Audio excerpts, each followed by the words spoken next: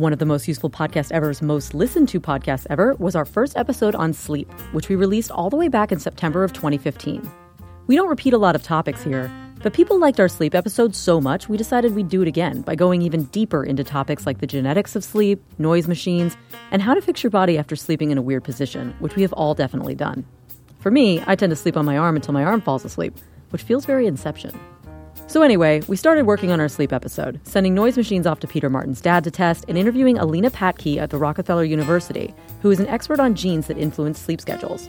And all of a sudden, we got a call from some folks who are promoting a new movie that will do the exact opposite of put you to sleep. They wanted to know if we wanted to talk to the movie's director, Leigh Whannell, who was one of the co-creators of the Saw franchise, and its lead actor, Logan Marshall Green. Well, we went out and saw the movie, which is called Upgrade, and will be released a week from today on June 1st, and we really liked it. It's about a guy who becomes paralyzed after being attacked by a gang and gets offered a surgical procedure that will heal him, a computer chip named STEM. The thing is, STEM talks and can make the protagonist's body do some crazy ninja-like stuff. As you might expect from a guy who co-created a movie like Saw, pretty gruesome shenanigans ensue. So we debated whether to put an interview that is decidedly not sleep-inducing on our sleep episode. And then we thought, you know what? Let's just do it. Let's see if we can get people excited about the movie Upgrade and then calm them down enough to get them a good night's sleep. Stay tuned at the end of the episode for an extra special segment that should do just that. For now, I'm your host, Jacqueline Detweiler, and you're listening to the Most Useful Podcast Ever. We have some extra special guests on our podcast today. We have Leigh Whannell, who is the writer and director of the new Upgrade movie that is coming out on June 1st. And we also have Logan Marshall Green, who plays Gray Trace, the lead in that movie. I actually got a chance to see it this week, and it was great. I really loved it. And there's this one theater where they show them all, and I accidentally walked in the wrong door. And the guy who worked the door, the place next door, said to me, he was like, "Are you seeing the scary movie?" And I was like, "Yeah." And he was like, "Oh my God, you have to tell me how it is. I'm so excited. Like, I can't wait." Me and my daughter, like he and his 13-year-old daughter are so excited to see this movie. I'm scared of scary things, and I haven't seen the movie yet. How freaked out should I be? It's not a straight-up horror movie, so if being scared is what freaks you out, you're going to be okay with this one. Some of the other films I've been involved with, not so much. Saw or Insidious might be too much, but this is more of a sci-fi made in the spirit of those kind of visceral, violent 80s sci-fi movies like the original Terminator and the original RoboCop, Scanners, films like this, that kind of Paul Verhoeven, David Cronenberg thing. That was definitely something that I was alluding to and working towards with this movie, but I think you'll be okay. Good. It's funny that you say that because I didn't read the press notes before I got there because they give them to you and you walk in the door and they turn it on and you're like, okay, and then you wait. And I was like, this really reminds me, I thought of Total Recall and Terminator. And then afterward I read the press notes and I was like, oh, that's on purpose. Like, that's awesome. That's so interesting that you got that without reading it in the press notes. That's definitely kind of heartening to know that. That's good to hear that. So I want to talk about your performance a little bit because I know there was a whole element of, this is very, very physical. And a lot of it is not special effects. So you're doing a lot of really physical, I'm not going to give any spoilers, but there's a computer that is operating your body at certain points and you have to act like you're being run by a computer, but you're also resisting it in some cases. How do you train for something like that? Like, what did you do? Well, we trained for about a month before the shoot, and throughout the physical training, I throughout the day, would work the body, neutralizing it first with a movement coach, so it's kind of ready and efficient as a computer would be. And then with this incredible stunt team and choreographers, we worked these fights. But the whole time, I tried to keep my face and anything I would attach emotionally. I didn't want to gain muscle memory up there. So I'd go home, and Leigh and I would work kind of the emotional journey of this guy, and I'd start to find that, and the show and tell was the day. I don't think Leigh and I really knew what we were going to get in a way when we threw the pasta against the wall. I think the most interesting element was the comedy that naturally came out of it, and not in any kind of two-dimensional way. Yeah, I remember saying while we were shooting it, I think this movie's funnier than we think it is. Yeah, it was actually, yeah. But that was something that was discovered. It wasn't necessarily intended, and during the screenwriting, it was more during the shooting that I was like, oh, hang on, this has got a little bit of comedy in there. We were such a low-budget movie, we didn't have months and months to test things out and look at the techniques like big-budget movies do. We just went for it on the day. And then you cut it all together and you're like, I hope it works. I was just writing a story about biohacking and trying all the keto diets and the crazy drugs and the nootropics and all that stuff. How inspired were you by things like that are going on and transhumanist stuff and people putting magnets in their fingers? Really inspired. Yeah. The first thing that I thought of with this film was just the image of a quadriplegic person being controlled from the neck down by a computer. So that image just popped into my head one day, which usually that's how ideas happen for me. It'll be some random moment, eating breakfast, in the shower, whatever, and something just pops into my brain. And the good ones are the ones you can't stop thinking about. If you're laying awake at night thinking about it, it's a good sign. And this was one of those, and I couldn't stop, and I started building a story around this image of this guy. And then I started doing the research. I was reverse engineering the research into this story idea. And I read that Ray Kurzweil book, The Singularity is Near. It's about that moment, that singularity where tech and humans will merge. And that I found fascinating. It spoke directly to what I was trying to do, because I didn't want to do a robot movie. What was interesting to me wasn't robots, it was people with tech. And there's the good side of that, medical. Ray Kurzweil talks about nanobots in our bloodstream regulating blood pressure or eating cancer cells. And I think tech in our bodies is going to be a really good thing, but it's fascinating to think about that stuff. It was definitely in my mind during the whole process. Right. A lot of this has to be on a green screen, right? These amazing houses and everything. I mean, how much of that set was what you actually got to interact with? All of it. Really? You built it? I don't think we No had green screens. any Really? green screens. Wow. He never did a scene talking to a tennis ball on a C-stand. I mean, we put stem in my ear. We had an earwig, which we built into the realized concept of what a phone is in the future, which I loved Lee's version, which is just an earpiece now. And so you would continue to walk on sets, and they'd be built. And there'd be incredible prosthetics. And that's why I suddenly walked up to him and was like, wait a minute, this is feeling very Verhoeven-y. Yeah. I wanted This to is do very everything real. practically. Yeah. Of course, we did use CG at times, but we tried to do it only when absolutely necessary. Couldn't guess when that guy's head split in half. That was CG. No. No, it That was a real guy. was all practical. Well, That's a real guy. we would do the old-fashioned style of an edit, Yeah. alas, and then That's very the cool. scanner style. I just insisted on practical. The CGI is a great tool to have. We were working with wires a lot. The fight scenes when Logan is flipping up off the ground, obviously you have to do that with wire rigs Right. and wires. So I think it's amazing that they can just take out a little CG paintbrush and get rid of the wires. That's when CG is beautiful, when it helps the movie even more. But everything else was practical. So, of course, I have to ask, the death scenes, how do you come up with those? And do I want to know? I don't know. I mean, whenever I'm writing a scene like that, I'm approaching it like, what haven't we seen before? What's going to be my little contribution to this action scene?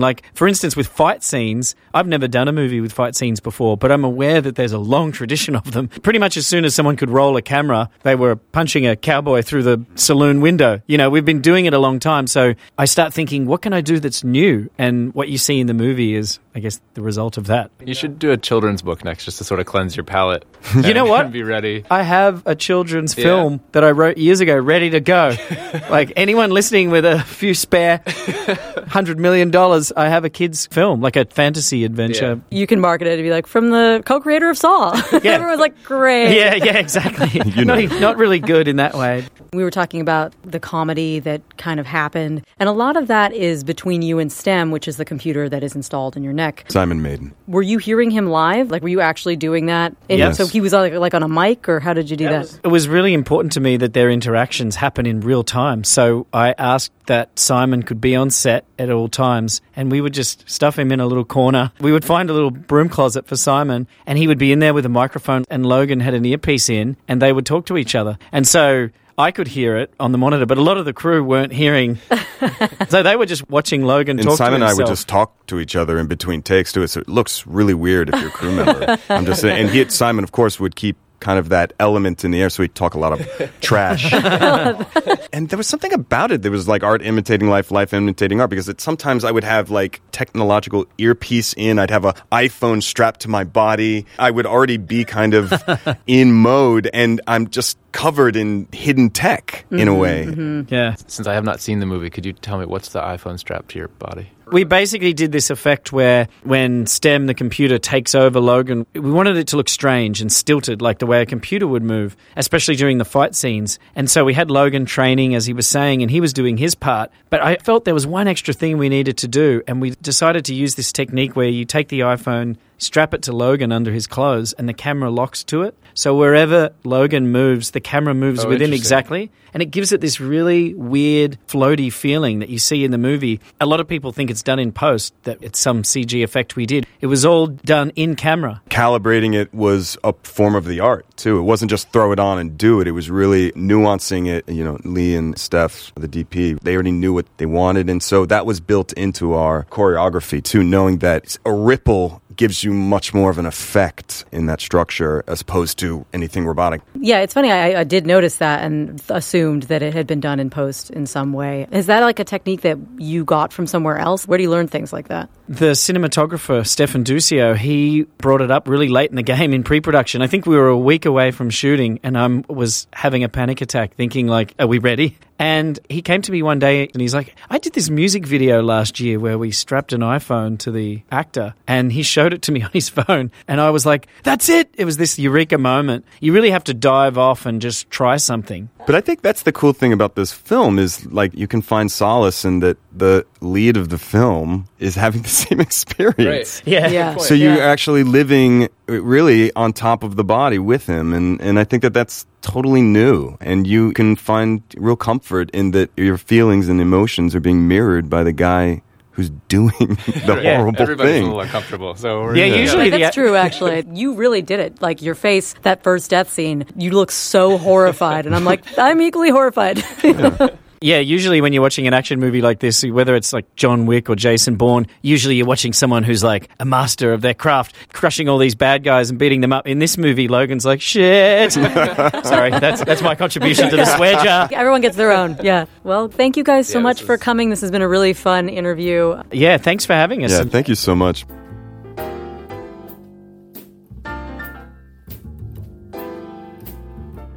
So for our special sleep episode, which I think a lot of people are excited about because sleep is a very important topic these days, no one gets any, we invited Dr. Alina Patke, who is a research associate at Rockefeller University here in New York, to come by the office. Welcome. Nice to be here. Yeah. Thanks for coming. So you work on the genetics of sleep. Is that correct? That's right. So what does that mean? What does that mean? Well, for some people who have really abnormal sleep patterns, it can really not be up to them. It can be something in their genetic makeup that predisposes them to that behavior. Okay. So, how many different types of genetic things can go wrong to cause sleep issues? that's endless. I Really? mean, well, That's encouraging. essentially every single base pair that makes up our DNA can be changed, and everybody has variations somewhere, so there's really no limit to that. We recently found one specific variant that causes delayed sleep behavior. So like insomnia, sort of. That's part of it. We call it phenotype. So like the behavior of somebody with delayed sleep phase disorder is that they have sleep onset insomnia, so they find it very hard to go to sleep at a time that's like socially acceptable. I like that you put it that way because I like to go to bed late and I like to think that it's society's problem, not mine. Yeah, so a lot of people have a preference for being either like an early or a late type, right? So there are these colloquial terms of larks and night owls. So most people would probably fall like somewhere on that range. And I would say that late sleep behavior is probably the more common. So it's really only classified as a disorder if a person would really like to change it and be active at a more reasonable time, but they just Just can't. alone awake all night. Yeah. That really can affect people and cause a lot of problems in everyday life. Some people, they end up choosing something that's compatible with the lifestyle, but, not everybody has that luxury. So. Like a lot of comics and bartenders or... When you talk about this spectrum from larks to owls, so I mean, we always talk about like 9 to 5 or something. I would imagine that's actually relative to sunrise. Well, natural light is actually a really important stimulus to reset our internal rhythm. because a lot of people these days in Western society really aren't exposed that much to it. It's probably one of the reasons that the late sleep behavior is becoming much more common. Because we have electric light at night, so in more rural societies where there's more of an incentive to kind of be in sync with the environment, the light actually might make that easier. But because people like in today's lifestyle kind of not consciously, but we kind of evade like these natural signals that are there. They don't register as much. And one of the recommendations we can give if people ask us what they can do to change their sleep patterns. So controlling your light exposure is actually one of the most effective things you can do. It doesn't work perfectly, but it's at this point one of the best advice we can give. And so for somebody who has a problem not going to sleep in the evening and getting up in the morning, they would be advised to avoid bright light at night. So not hang out in front of the computer or your phone screen till 1 a.m. or something. And then in the morning, actually seek the bright light. So even though you might not feel like it, get out and expose yourself to the natural light. That helps reset the clock. I've heard that for jet lag too. Does that also work for jet lag? Yeah, it's the same principle. Okay. Yeah. Which is stronger, your genes or light? I mean, if you have like night owl genes, but you're in a rural society where it gets dark early and there's no electric light, like, will you switch? Well, it's both, is the short answer. There's both an environmental component and a genetic component. And the light will help someone even who has a genetic predisposition, unless it's a genetic predisposition that actually affects the signaling from the light, then that's another problem. But usually, if the clock works normally, the light will help, but there are limits. So it's kind of a constant struggle for somebody who has the genetic predisposition. It's not going to go away. What kinds of disorders do you see? Do you see mostly things that are a little bit more mild, like what you're talking about now, or do you see people who like haven't slept for weeks and weeks, these terrible kinds of things? Well, it's a spectrum. People with delayed sleep, they do sleep. Nobody can not sleep. You won't survive that for very long if you don't sleep at all. But, they probably don't get enough sleep. So for some people, it's more of a nuisance, and that's probably the majority. But there really are some that's really a burden in their life. After we published this one finding, we got a lot of feedback just from regular people who actually wrote to us and said that I'm actually so glad that you're working on this, because it goes to show that it's not just me trying to be difficult or something. It's really not anything I could change. It's not my fault, kind of. And so even just knowing that is comforting to some people. We have gotten a lot of requests from people. They just want to know if they have this one variant that we described. And unfortunately, there are laws that forbid us from doing that. So we could not test anybody and then tell them, what we found. Because there are very strict laws for doing medical testing. So, what we can offer is we do continue to study this. So, we can offer participation in research studies. And anybody who's interested in that, we are happy if people reach out to us, with the caveat that we cannot tell them personally about their specific results. Only in general what we find, but not you have this, that we can't do that. So what do you think for somebody who's struggling, they've got sleep onset insomnia, they're struggling to get to bed. What do you think is the most important thing to do? Is it sleeping at the same time every night? Is it getting window shades? Is it staying away from the phone? You just mentioned a couple of them. The light exposure, and especially, these days with all the electronic gadgets, anything with a screen basically at night is bad. So you want to minimize that as much as possible. And then in the morning, actually the opposite. So seek out the light. Keeping a consistent schedule, that also helps. Our lifestyle contributes to a lot of the problems we have with that. Well, thank you so much for joining us and talking to us about all of this. Sure. If anyone wants to get in touch with you and participating in any of your studies, is there a website or anything that they should check out? Well, there's a general website for the research institution. Or if they just want to Google my name, they'll find me too. They do not need to be in New York City. They can be anywhere in the world. They can do it from home. Oh, great. Well, thank you so much.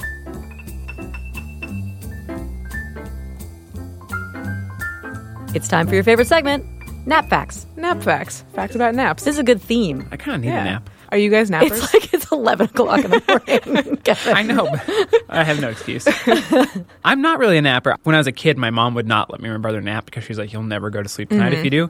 So for the first several years, even after college, I would never nap. And then I had like a period where I napped all the time, but it got to where like I couldn't make it through the day without taking a nap. So I was like, I got to stop this. Now I almost never nap again. You're a never napper? In rare occasions, I would, but for the most part, no. I used to nap. I went through a nap phase in college because I feel like that's when everyone's lazy and also you stay up too late. Now, like, I feel like I can't nap. I try, and I, like, lay in the patch of sunlight on my bed where it's warm like a cat. That's the best. It is That's the best. the best It nap is the location, best nap though. location. Cats know, I'm telling you. And then I try to fall asleep, and it doesn't usually work. Unless I'm, like, super exhausted or jet lagged. Yeah. What about you? Are you a napper?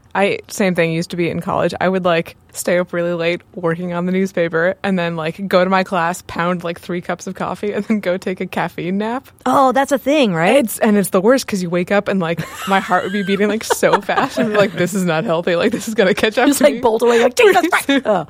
Pretty much. But no, I don't really nap anymore. But when I do nap, I always feel worse after I wake up. Like I just feel like super groggy. So maybe this is one of your facts, maybe not, but I think that like if you nap too long, you're done for. For me, at least, the nap has to be like the perfect length of time, or else I've heard it doesn't that do anything before. good. Is this part of your nap You know who facts? agrees with you?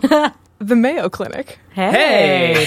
They say that you should keep naps from 10 to 30 minutes because the longer you nap, the more likely you are to feel groggy. And that grogginess is an actual thing. It's called sleep inertia. Oh. Yeah. That's a very fancy name for just like I think it's lazy and tired. Right, or like when you start sleeping, you want to keep sleeping, Right. basically is what that means. But basically, our prefrontal cortex doesn't wake up as fast as the rest of us, so it can take like 30 minutes for it to get going. And there's speculation that this has something to do with melatonin. It's the hormone that's responsible for regulating sleep. And if you wake up naturally, like, you know, you wake up with the sun or like without an alarm, then the melatonin production has stopped before you wake up. But if you're being jolted out of sleep, it takes a while for that to wear off, and that's why you feel gross and weird. Ah, that's interesting. I have actually had that experience taking, we'll talk about this for our biohacking episode in the future, taking sleep supplements where they had a high amount of melatonin in them. And I woke up and I was like literally laying on my kitchen table, just with like my face on the table, trying to like get up and eat breakfast. And I was like, I can't. Were you entirely on the table? No, just or like your, okay. my chest. You know what I mean? Like I like shuffled out into the dining room and then like kind of put my face on the table, and then I was like, I can't do it. I can't.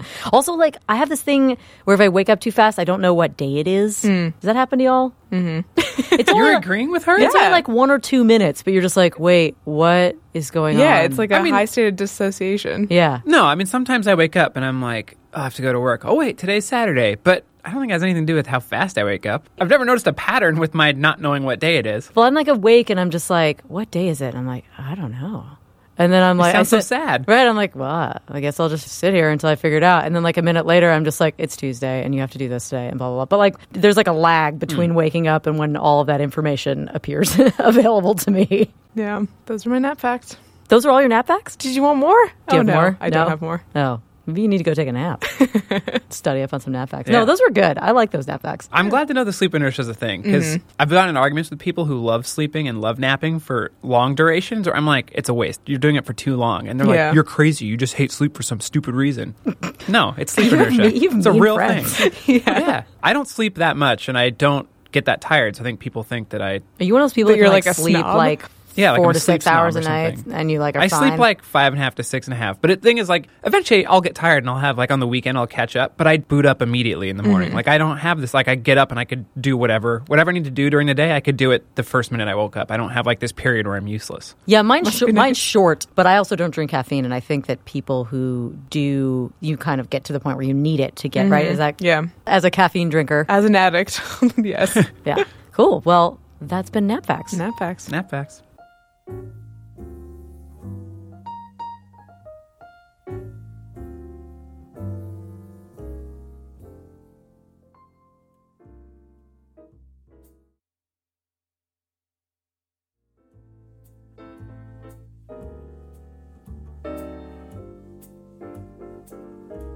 So we have with us Dr. David Reevy, who is a physical therapist in Chicago and owner of React Physical Therapy, which is also in Chicago. Welcome to our podcast, Dr. Reevy. Thank you for having me. And so this is our sleep episode, which we've talked to a sleep geneticist and we've tested out a few different crazy sleep things. And I don't know if these are questions that you get normally, but I feel like I've had physical issues that have stemmed from the way I sleep. I sleep on my stomach, which everyone always says is a really bad idea. And I wondered if you had any opinion on, do you see people in your practice where the problem is the way that they're sleeping? Absolutely. I think the way you sleep definitely affects the way your joints can move or if they get stuck or locked, especially if you have a lot of tension throughout the day. For example, if you do sleep on your stomach, imagine that your head is turned, say, to the left for 8 hours. Imagine walking around like that for 8 hours. So, if you're going to sleep on your stomach, if that's comfortable for you, then I would suggest switching sides, whether you turn to the head to the right or turn to the left, because you're pushing your joints in that direction, and a lot of times it's always the straw that breaks the camel's back. So it's like, I've been sleeping like this for years, and never had a problem, but all of a sudden one day, that's why I see a lot of chronic tension headaches from that, sleeping on their stomach. Sometimes the joints get locked out of place, and it's something that a lot of people live with. Are there stretches or exercises you could do to combat something like that? Yeah, obviously you want to go the opposite direction. So if you're sleeping always to the right, you want to make sure you do exercises to turn your head to the left. I like to do releases first. When I say releases, I mean you're pinning down the muscle and then moving that muscle. So you're contracting and shortening that muscle. You're lengthening and shortening that muscle. So how do you do that? Well, you can have a physical therapist do it, or you can do it yourself. I like to use a lacrosse ball, because a lacrosse ball can get into different areas of your body, and it's pretty small, so you can get into the neck muscles that way, the side of your neck. Most people know about their upper trap muscle being really tight, especially if your head is forward. And so you basically put the ball on the muscle, and then you would turn your head to the opposite direction. Ooh, okay. So you can do it with your hand, too, but a lot of times people want to hike their shoulder blades. So a lot of times I see people with neck problems, their shoulder blades are by their ears. And so it's basically dropping those shoulder blades so those neck muscles can lengthen and can be relaxed. What about anything in terms of lower back issues that people get from sleeping? Oh, yeah. A lot of times people sleep on one side, and what happens is if you sleep on your right side, then a lot of times you put your left leg over that area. So you're basically twisting. Does that make sense? Right. You're not in a fetal position. A lot of times people have the bottom leg straight and the left leg is twisted. And so if you only sleep on one side, then a lot of times your body becomes positioned that way. I'm a big believer that the position you put your body in dictates your posture, and your posture dictates your function.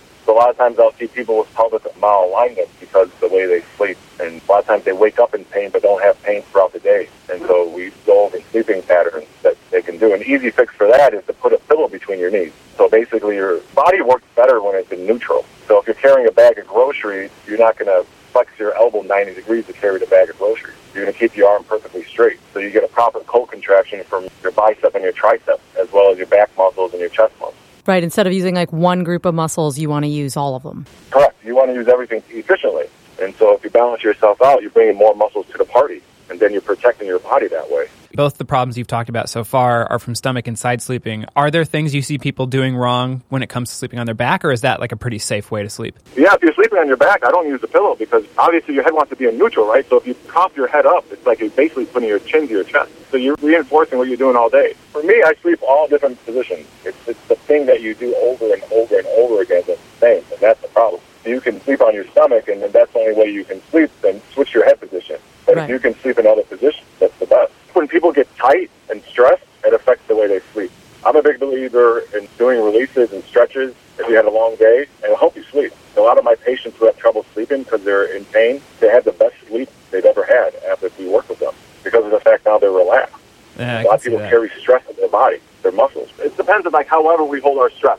Everybody holds their stress differently, and they don't realize that they're doing it because they've been doing it for so long. But once you can figure out for them to change that reflex pattern, it changes the way you move. And it's a reflex pattern. It's what we call muscle memory. So I know you got into physical therapy and all of this because you had some pretty serious physical issues. Is that right? Yeah, when I was 18 years old, I was hit by a car. See, I knew my body didn't work the same. It didn't even look the same after a while. And I couldn't figure out what was wrong. And I would go to doctor after doctor, physical therapist after physical therapist. I wouldn't get any answers. I was 20 at the time. And so I couldn't kneel. I couldn't sit on the ground. I was just always uncomfortable or a lot of pain. Right. And so I figured out that my muscles got so locked that I wasn't moving. And so I was on a quest to fix myself. And so with that came the ability to fix other people. And the answer usually is releasing that kind of locked situation? So you have to change the reflex pattern in the body. And so if you're in a motor vehicle accident, right, that's just one example of the body changing drastically so fast. If you're doing these patterns like sleeping in a bad position over and over time, that's gradual, right? You don't know you're doing it, but eventually it's going to haunt you. And so being these releases, and in the order that you do the releases, you're able to change the way you move. Your muscles are your first line of defense when it comes to movement. For our listeners who maybe they wake up in pain, what practical advice do you have? Should they get a lacrosse ball and try to release some muscles themselves? Should they go see a physical therapist? Both? What would you recommend? I think everyone's tight in their hip flexors. I would recommend releasing your hip flexors right away because we sit all day, right? Everything's in front of us. We're looking at computer screens. We're looking at iPhones. So the hip flexors is the first thing I feel like everyone that I see has a tight hip flexor. Is there a stretch that's easy to do that you'd recommend for that? Or an exercise or something for the hip flexors? Yeah, we have a YouTube channel, that React Physical Therapy YouTube, and there's a hip flexor release, the hip flexor stretch, and we call it a King Cobra stretch. And once you start movement in that joint, then your abs are going to work better too, as well as your glutes. And you'll stand more erect and more upright. Well, thank you so much for talking to us. I think this is very useful for our listeners. Check out React Physical Therapy's YouTube channel. Thanks again. Thanks for having me. I really appreciate it. Yeah, thank you.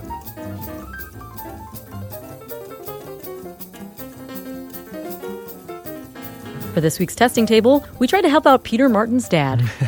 As is standard, this is obviously the sleep testing table, our second one, because we did one last week in preparation for this episode. And this one was on sound machines. So why did you decide to go to your dad with this? I was going to review them because Okay. I figured we live in a loud place. There's a bus route that goes by in front of us. But then my dad has been, and this is the family dynamic gets a little tested here. My mom snores a lot. She's a very loud snorer. Oh, I like how you said that quietly, like people aren't going to be able to hear Turn it. it up. I asked her permission to reveal that she is a snorer. She was not excited about it, but she allowed it to happen. Okay. But I thought to protect my dad's relationship, we should not have him speak directly to the snoring. Or to how the sound on the podcast. the white noise I machines can protected understand him. that. I can understand that. Marriage is, it's important to remain married. They've if been you going can. 45 years. We don't want to put an end to that. No, we don't. So I'm just going to relay my dad's opinions on this. I looked around for some of the best white noise machines out there, and some of these were for adults. Some of the ones I was looking at were for kids, because I feel like mostly I associate them with babies, just always having sound Really? machines. There's always white noise machines, at least in our friends' babies' rooms. I clearly don't have enough friends with babies. Gotta Or get I 'em. do, but they all move away from New York Exactly. City, so then I don't know what they do to keep You their lose kids them very quickly. relaxed. Yeah. So I sent him two. I sent him one. It's called the Sound of Sleep Electro Fan. Okay. It's $50. It has 20 different sound settings, 10 are fan noises. I went through some of these, and it's like 10 different white noise sounds. They're pretty similar. Then there's like pink noise and blue noise and all these other colors Which of I noise. tried to learn about, and it's so confusing. It is. There is some science behind it that I don't understand. Well, I think it's white noise is every single frequency. Is Right. that right? And then you can take out various segments of frequencies, and then you become other colors of noise. That sounds good. He's like, that sounds scientific to me. So there's a Sound of Sleep Electro Fan, which is $50. And it supposedly features pure white noise. This is according to the publicist. Others feature synthesized white noise. That helps you stay asleep. I guess if it's synthesized, there can be maybe if it loops, Like when it'll it sort of loops. cut back in. And so Uh-huh. this is pure, that won't happen. And then the other one that he has is the Sound Oasis Advanced Sleep Sound Therapy System. And how much is that one? That one's $80. Okay. So a little more expensive. And actually, in my dad's testing, that one turned out to be his favorite. The cost is worth it. He thought there was really good value in the extra $30, and he compared it to it's two excellent machines. It's like if you have a Lexus or a Camry, depends on your use. He needs the Lexus because he sleeps next to a very Because he loud sleeps next snorer, to a snorer. who's also a lovely woman and mother. Does it get louder than the other one? Or Well, so the benefit of the Sound Oasis that he found was that it has a jack for earplugs. So you turn these things way up, and then it disturbs other people in the house because you can hear it outside of their bedroom. Uh-huh. So if someone is in the kitchen, they could hear this loud, crazy noise. right, feel free to use that And to fall so- asleep if you like. So for him to get it to the volume level he needed to be able to fall asleep and stay asleep next to my mom, he had to put in headphones. So he just popped in some earbuds, went to sleep. He was a little concerned that at that sound level that he would cause some hearing damage, but we talked to them, and it's about 85 decibels. So you have 8 hours with 85 decibels before you start to cause damage. So if you sleep in really late, maybe don't. Then use don't that? Okay. leave your earbuds in. Uh-huh. So for him, that ended up being the thing that worked the best. The other thing that he found, that one, it has a built-in clock in it too, and an alarm. And if you're listening to a very loud white noise machine and you have an alarm clock, it's going to drown out that Good alarm clock. point. So my boyfriend sleeps with earbuds in. He falls asleep to podcasts. Is kind of what he does. So if you're falling asleep to this podcast, hi, good night. Very good night to you. So he does that. And then his alarm is like a quiet, bird thing that goes off. I wake up to my phone. He wakes up to this quiet bird thing. Does it happen immediately, or does he just sort of slowly come out in a happy? No, well, smiling? the quiet bird thing, it's on his nightstand, and it'll start going. It's so quiet that there's only one bird that I can hear. It's like, nee, and I hear it, and it wakes me up immediately because I wake up very easily. And he'll lay there while this terrible bird situation is happening because he can't hear it because he has the headphones in. And I'm just like, for the love of God. It's a bird noise, and then you just slap Yeah, him. I usually just wake him up and then turn it off is what turn I do. that bird off. Yeah. So I think there actually might be some bird noises in this thing because it plays nature sounds. So it plays storms and whatever else, which honestly sounds nice. I love Anyway, it. I actually would do listened that. to a Google 10-hour rainstorm if you want. That's the seems YouTube nice. that I use to write when I'm working here in our We open should- plan office. That actually brings up a good point because a lot of places, a lot of people just buy, you get the fan noises or Yeah. you get an app because why spend $80 when you can get an app? And these were so much better than the app. He just said the app doesn't go very loud. I don't know. He's tried everything. He's tried a lot of apps, and he has had no luck. So he was blown away with how much better these were than an app. So if you're thinking of good. spending, I think some of them are free, Right. and there's a reason.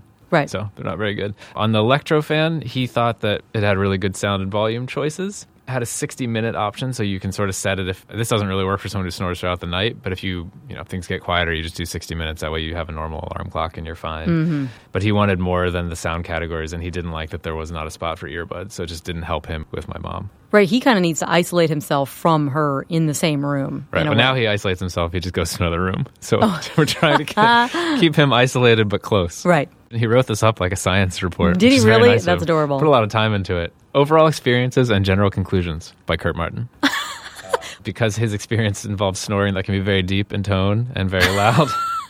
The volume has to be set to a maximum, and so the earbuds were a necessity. And now that he's comfortable about the decibel level, he's not worried about going deaf, which would also solve the snoring problem. It would. It's a little but drastic. Causes but other problems. yeah. Yeah. Has he tried earplugs? He has. And it doesn't. It goes through the earplugs. Really? It doesn't really Wow. help. Also, earplugs are not comfortable to sleep in, at least for me. Maybe I inherited that. I've tried earplugs before because I live above a bus stop and also on a downhill slope that trucks use to get to one of the main thoroughfares in Brooklyn. So they all do that engine brake thing on Oh, it. yeah. And so I've tried earplugs before, and Yeah. I feel like it just drowns out all the quieter noise, so it makes you almost laser focus in on the trucks going by. It makes it worse for And me. you're breathing. Whenever I did it, it sounds so sort of tinny and closed, and you can hear your own breath. You don't like it? Yeah, I didn't care for it at all. So he loved these things and basically said that if you are dealing with something very loud and constant, that you need the Sound Oasis Advanced Sleep Sound Therapy. If it's just something a little smaller, if it's just regular street noise, that sort of thing, that the Sound of Sleep Electrofan worked very well and saved you $30. Cool. So he also said that he loves my mom very much. This is important. Yes.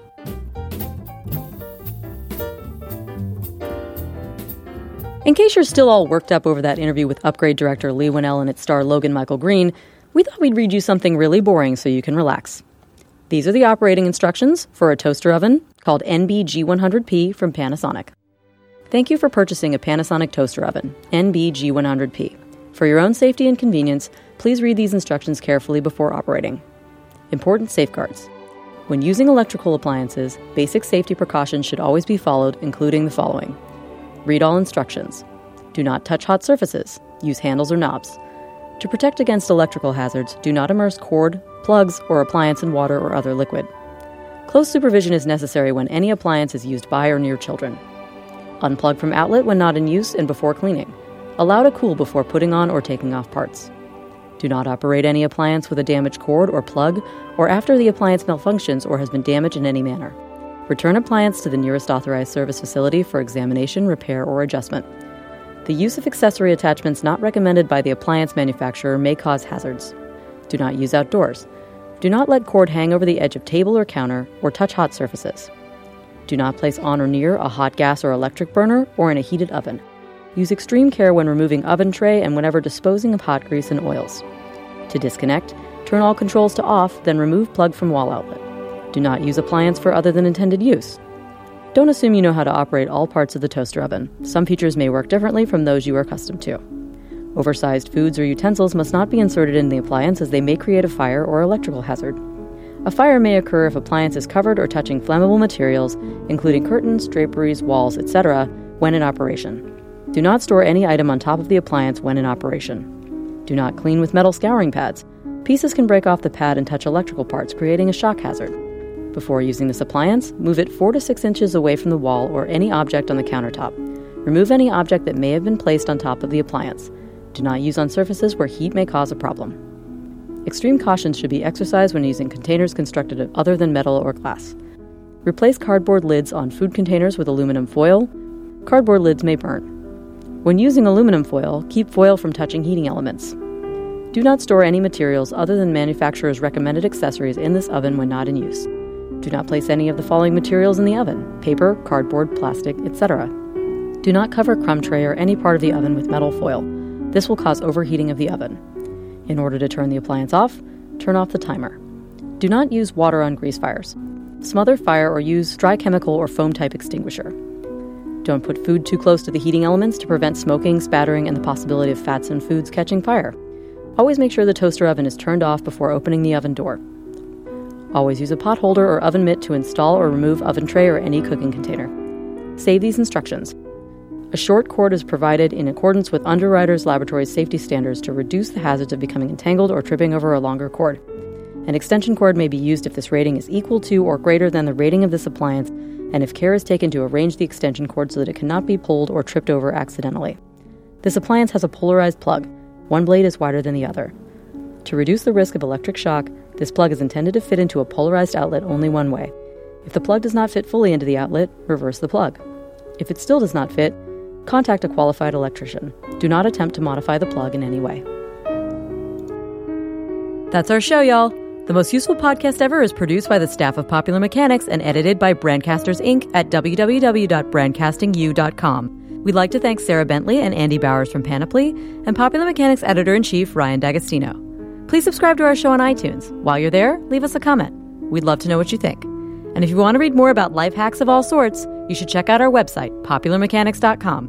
While you're there, you can subscribe to the print and digital edition of Popular Mechanics magazine for just $13.99 a year.